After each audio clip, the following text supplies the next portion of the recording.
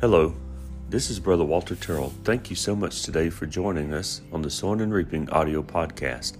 Today, I'm sitting out on my porch outside and recording actually on my phone, so we'll see how this goes. But as mentioned in the last podcast, I'm going to try to start reading a book or reading some kind of outline book of that nature during the next few podcasts that's upcoming. And today we're going to be looking at the Heroes of Faith book by John G. Butler in the Bible biography series number 27. And I may not finish the whole chapter today.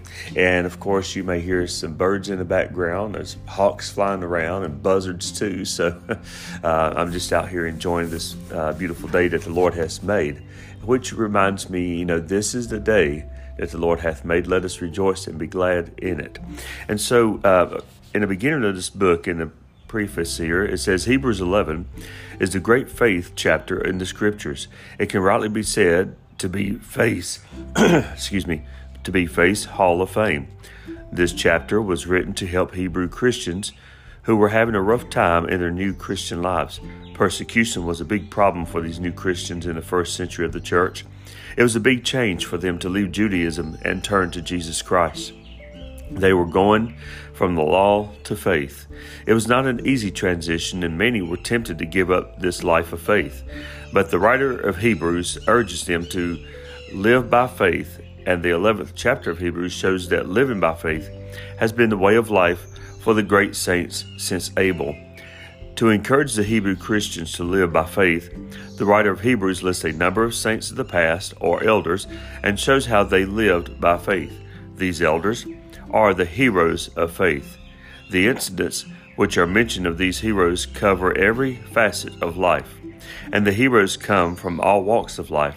This wide coverage of incidents and occupations was to encourage the Hebrew Christians, as well as you and I, that no matter who you are or what your situation is, you could and should live by faith. These heroes of faith are the heroes we need to use as role models. Our role models today are mostly athletes, stage stars, and others, but not heroes of faith. And so let us look now and let us consider the heroes of the faith as we begin reading Hebrews 11, verses 1 through 3. And the first chapter of this book, written by John G. Butler, is about faith, its consequences. Faith and its consequences.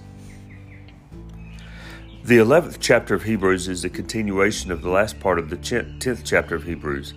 The last part of the 10th chapter of Hebrews appeals to the Hebrew Christians to hold fast to their faith and to live by faith. The Hebrew Christians had been experiencing some rough times. They had turned from Judaism and its ritual and ceremony to Jesus Christ. But they had experienced much persecution because of their following of Jesus Christ. Therefore, the book of Hebrews was written to counter their discouragement, to show that following Christ was better than Judaism, and to keep them faithful to Christ. The appeal to faith was logical, for it is only by faith in the Word of God that we can be strong in times of difficulty. The writer of Hebrews finishes the 10th chapter by noting that the just shall live by faith, as Hebrews 10:38. Faith is the way by which God's people ought to live. This phrase, the just shall live by faith, is actually found 4 times in Scripture: in Habakkuk chapter number 2, verse number 4, Romans chapter number 1, verse number 17, Galatians chapter number 3, verse number 11, and of course Hebrews chapter number 10 and verse number 38. In Hebrews 11, the writer, after a preface, which is the subject of this chapter, of describing the work of faith, gives many illustrations of Old Testament heroes to show how the just live by faith and the results of such living. Hebrews 11 is an amplification and exemplification of Hebrews chapter number 10, verses 38 and 39, as noted by Arthur W. Pink. Before we go any further, we need to define the faith wherefore or whereof we speak, which is the subject of this book. Faith is not some wistful hope or premonition that that something is going to happen. No. That is, unfortunately, how many talk about faith. The faith in the Bible speaks about is a belief in the Word of God as being true and believing it to the extent that you act according to the Word. It is a belief in God's Word that affects your behavior. Do not talk about your faith if you're not obeying the Word of God in your life. Some have told this author when he was a pastor that they had great faith, but we noticed that they were not living much of a Christian life. Therefore, their faith was mostly talk and very little walk. Faith requires an object of trust. Faith is not a case of sincerity of belief, but of truth of what is believed. The faith in the Bible is talking about is not just any faith, but it is a faith in the divine Word of God. It might help one to better understand Hebrews 11 if instead of the word faith, the reader substitute the phrase believing in the Word of God. So why should we or do we believe the Word of God? Do we simply convince ourselves that the Bible should be believed and that we are going to be of the crowd that believes it? No, that is not the reason to believe the Bible. The right reason for believing the Bible is because it has been and continues to be proven true to be true. No book has the credentials the Bible has for reliability. Furthermore, no book so affects mankind in a positive way as the Bible. If you ever believe anything, believe the Word of God. That book we call the Bible. Mankind, however, often demonstrates that he will trust anything but the most trustworthy, which is God's Word. He will believe politicians who are notorious for lying, the news media, and let me ask, have they ever told the truth, especially the liberal ones? The ungodly educators who oppose the truth, the gossip who majors on slander, horoscopes and other superstitions that are proven so ridiculous and wrong so often that one wonders why anyone pays any attention to them at all. And he'll even believe his own prejudice and unsubstantiated ideas about matters of life. But he will not believe the Word of God, which has an incredible amount of excellent evidence to support its every claim. Even in the religious world, there is an awful want of faith. For how little are men actuated by the truths which they profess to believe? When the Son of Man cometh, shall he find faith on the earth? That's Luke 18, verse number 8. However, believing the Word of God is actually a lot easier than believing all the other things that men claim to believe. So why do men not believe the Word of God? It is a heart problem, not a head problem. Their unwillingness to believe the Word of God is because it condemns their sin, which they do not want to give up.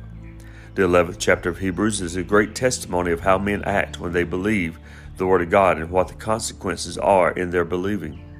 The first 3 verses of this chapter form an introductory section to the whole chapter, and that they speak of the consequences of faith. Since the whole chapter is about the various consequences of faith, it is fitting that the introductory preface to the chapter gives a summary of the consequences of faith.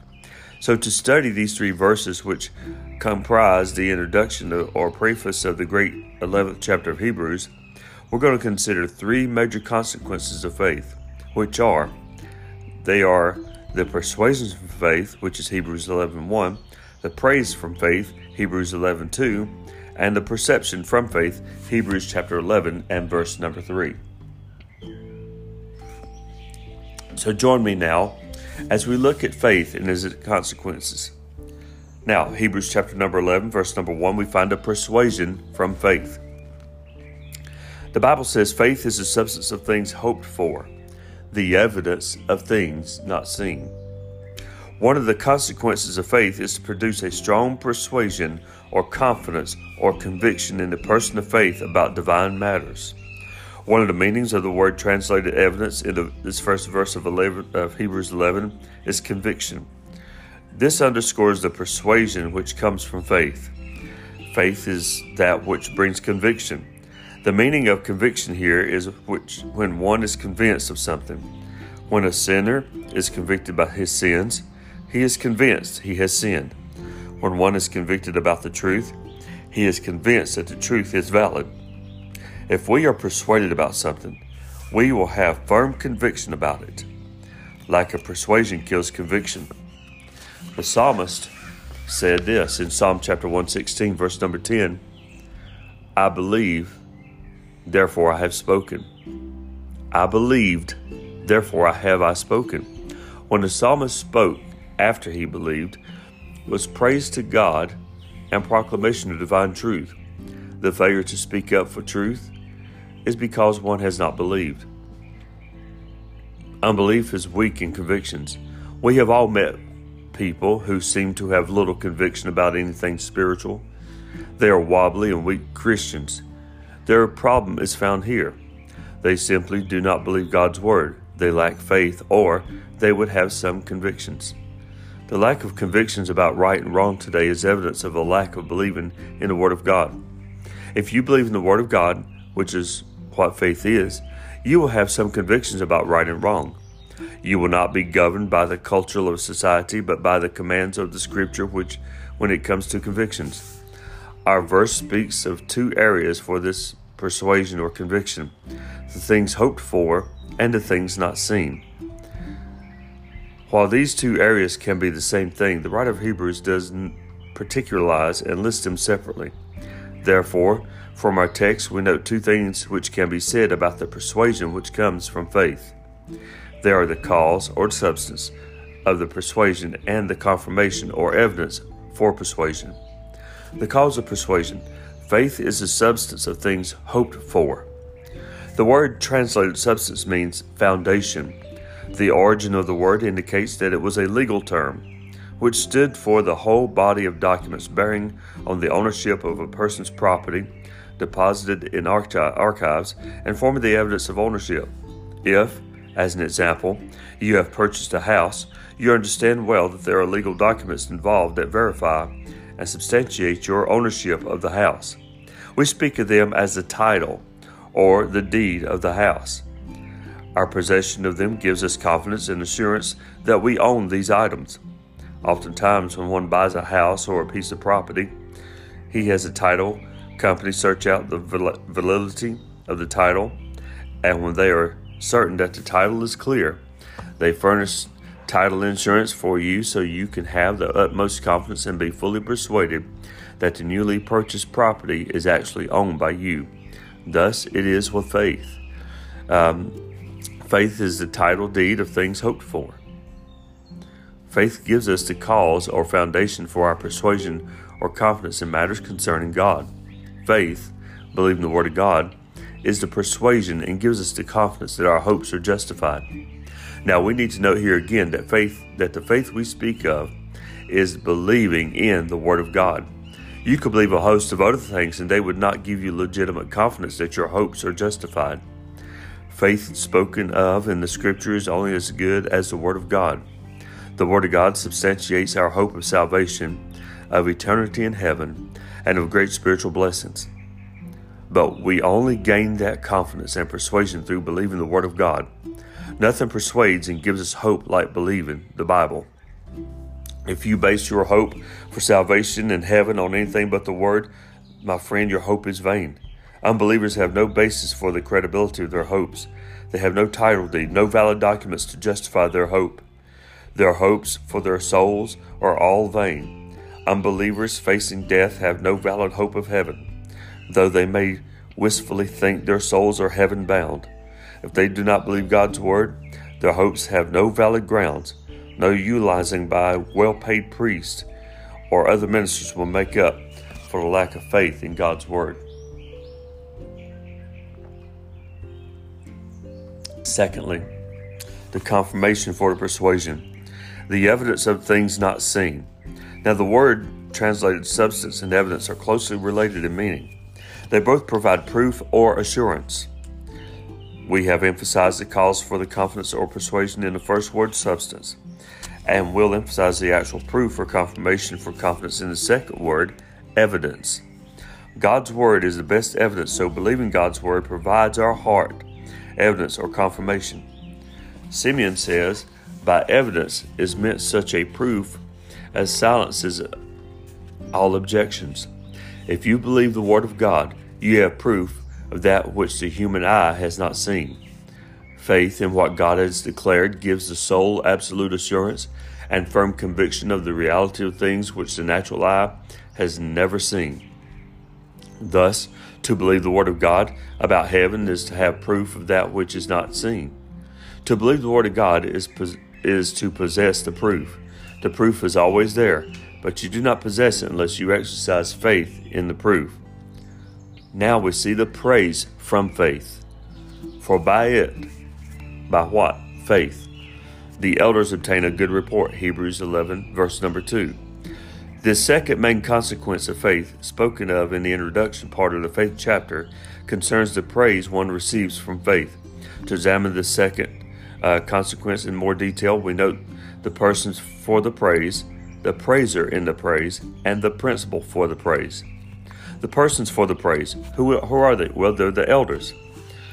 These are the saints of the past, particular Old Testament saints in this case. These patriarchs are the one who will be cited in the rest of the 11th chapter of Hebrews for their living by faith. They are the ones we call the heroes of faith. And what is said of them is indeed a good report. It is a commendation of their life. The pious progenitors were justified by faith, and to the end of the chapter, he, the writer of Hebrews, shows the faith that was principle of all their holy obedience, eminent services, and patient suffering in the cause of Christ, or God. We note two things about the persons for the praise.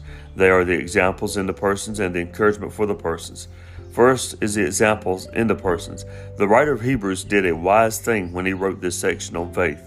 Rather than speak of faith in abstract terms, as in verse number 1, he spends most of this section giving examples or illustrations of living by faith. The writer of Hebrews does not spend much time defining and describing faith in abstract terms, but instead gives concrete examples of living by faith in these elders or heroes of the Old Testament. This is the value of biographical studies from the Scripture. It is often difficult to understand and explain some principles of Christianity, but when we illustrate these principles in flesh and blood, they then become much easier to understand and apply to our own lives. Second, the encouragement from the persons. The encouragement from these elders and heroes used as examples of faith is found in the fact that those listed in this great chapter of Hebrews comes from all walks of life, with a varied assortment of circumstances and problems and even deficiencies.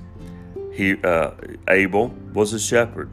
Abraham was a foreigner looking for a country. Sarah was a woman who had been barren for years and plagued with doubts. Joshua was a soldier. Rahab was a converted prostitute.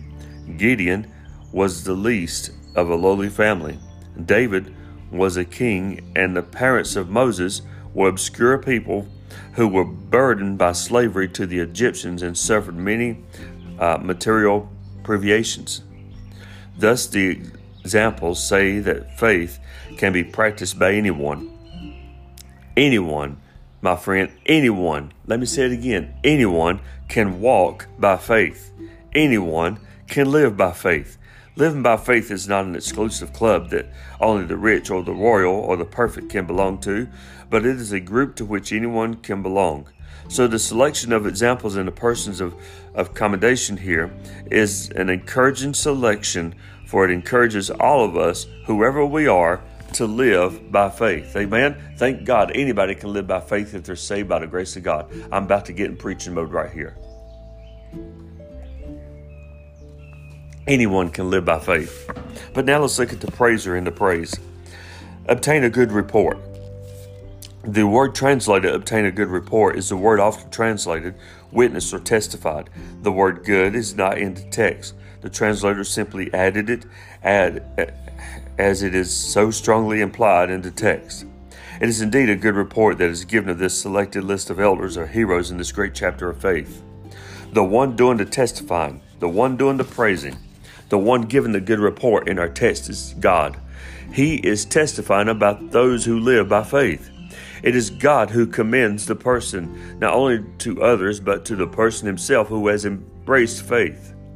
It certainly is not the world that is given the praise, for the world is not in the habit of praising a person for living by faith in the Word of God.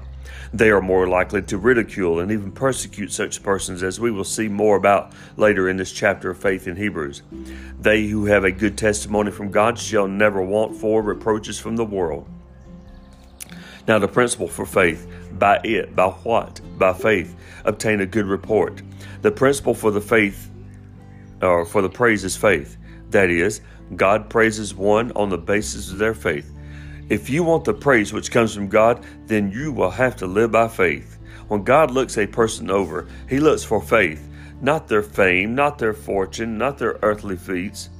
He is not in the business of praising a man for how much money he has made, or how many home runs he has hit, or how many Oscars, Nobel Prizes he's won. God will praise a man primarily on the basis of his faith in God's Word. It was not by their amiability, sincerity, earnestness, or any other natural virtue, but by faith in the ancients or the elders obtain a good report. A lot of people being praised so highly by the world will not be praised by God, for they do not have any faith in God's Word. They do not believe the Word of God. They have nothing to do with God and His Word. They may be the darlings of the world and be praised and honored by the world, but they will not be honored by God if they lack faith. On the other hand, God will praise many who are nobodies in this world. These nobodies, as far as the world is concerned, believe the Word of God and thus will receive due praise from God. Without faith, it is impossible to please Him, Hebrews 11:6. And thus many who are praised in this world will receive no praise from God Almighty Himself, because they do not have faith, they do not believe the Word of God, and therefore they do not please God. And friend, if you do not please God, you will not be praised or recognized by God. We need to judge people the same way if we want to judge rightly. Let us also value a Christian not for his intellect, natural charms, or social position, or his social media status, but for his faith evidenced by an obedient walk and godly life. Now let's look at the perception from faith. The perception from faith. Through faith, we understand that the worlds were framed by the Word of God, so that the things which are seen were not made of the things which do appear. Hebrews 11:3. Faith gives us a perceptive mind, and here the writer of Hebrews cites one area in which faith gives one a perceptive mind, namely the area of creation. Faith helps one to perceive or understand this matter of creation, whereas doubt leaves you in the dark in this important matter and gives you strange and stupid explanations such as evolution to explain the creation. It is only unbelief and willful rejection of the testimony of God that makes men stumble at and pervert so wondrous an unfolding of the beginnings of the created heavens and earth. The word translated understand in our text means to perceive with a reflective intelligence. Faith is the vehicle or medium of spiritual perception. Faith comprehends within its grasp the past, the present, and the future. By faith, the Christian knows that the universe, about a few thousand years ago, had no existence, and that it was created out of nothing by the Word of God. Without faith in the Word of God, a person cannot correctly perceive the origin of the universe. But through faith in the Word of God, a person is enabled to apprehend things which are high above the reach of human reason. The origin of the universe presents a problem which neither science nor philosophy can solve, as it is evident from their conflicting and ridiculous attempts to explain it, but that difficulty vanishes entirely before faith. The Scriptures give such a sensible explanation of the origin of the universe and life. Faith believes this explanation and thus has great wisdom in understanding and perceiving the origin of the universe, which is far superior to the wisdom about the origin demonstrated in most of our school classrooms today. Evolution is so foolish and encounters so many problems trying to explain the origin of the universe, but then evolution leaves out God. How can you make sense of the origin of the universe when you leave out God? Faith, however, acts on what God says. Thus, faith, wisdom, excels unbelief, which is folly, as far as light excellent darkness. Ecclesiastes chapter number 2, verse number 13. Unbelief makes dunces in the classroom. Faith does the opposite. To further examine our text about this valuable perception consequences of faith in regards to creation, we're going to note 3 areas in which faith helps us perceive correctly the matter of creation, and then we'll be done. These 3 areas include the word in creation, the work of creation, and the wonder of creation. Let's see the word in creation. By the word of God. Faith knows the place, prominence, and power of the word of God in creation. The word translated word in this text is not the Greek word logos, which is found in John chapter 1, verse number 1, and which is not limited to a spoken word, but also refers to the incarnate word, Jesus Christ. But the word used in our Hebrew text is the Greek word rhema, which is limited in meaning to a spoken word. This means that creation came about the spoken word of God. The reference is to God's imperial fiat.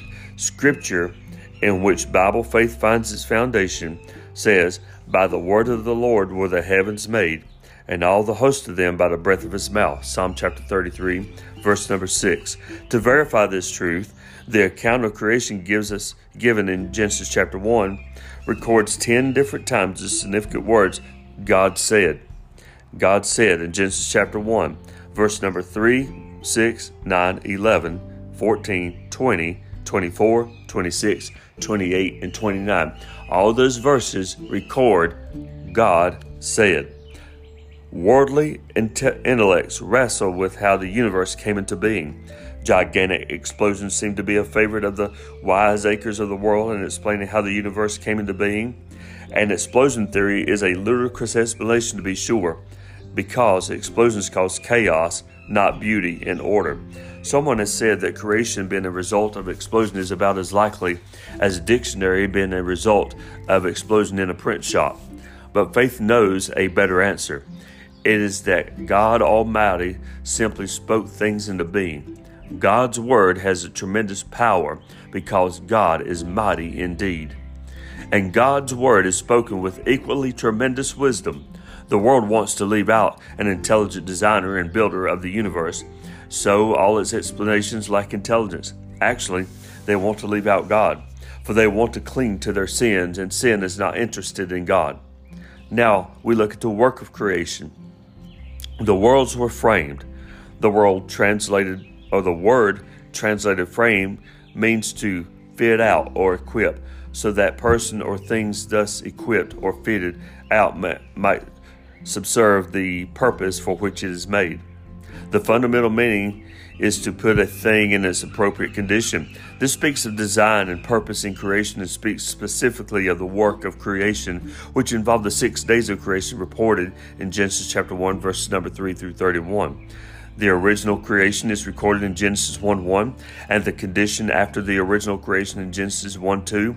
Then, from Genesis 1:3 all the way through the rest of Genesis chapter 1 is recorded the framing, the putting of the original creation in a purposeful design. While the framing especially emphasizes this aspect of creation, it necessarily presupposes or involves their original creation, so that by the word of God refers to the entire creation process. Faith perceives all of this, but unbelief is willfully ignorant regarding the origin of creation. All of this says the creation did not explode or evolve by some unknown force into the marvelously intrinsic universe that it is now. The universe became this splendid system by the fiat of the Word of God. We can set our watches and guide our ships by the stars.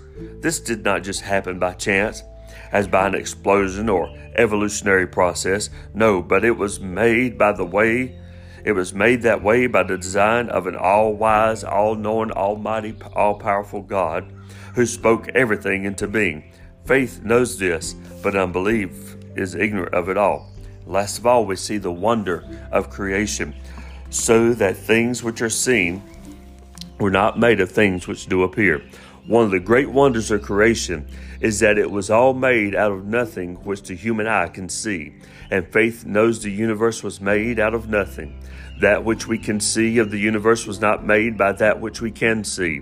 The stars and planets and this object we call the earth were all made out of nothing, but were brought into existence by a fiat of divine speech. The human mind cannot fathom making something out of nothing, although politicians can seemingly, and even church descendants can seemingly make an issue out of nothing.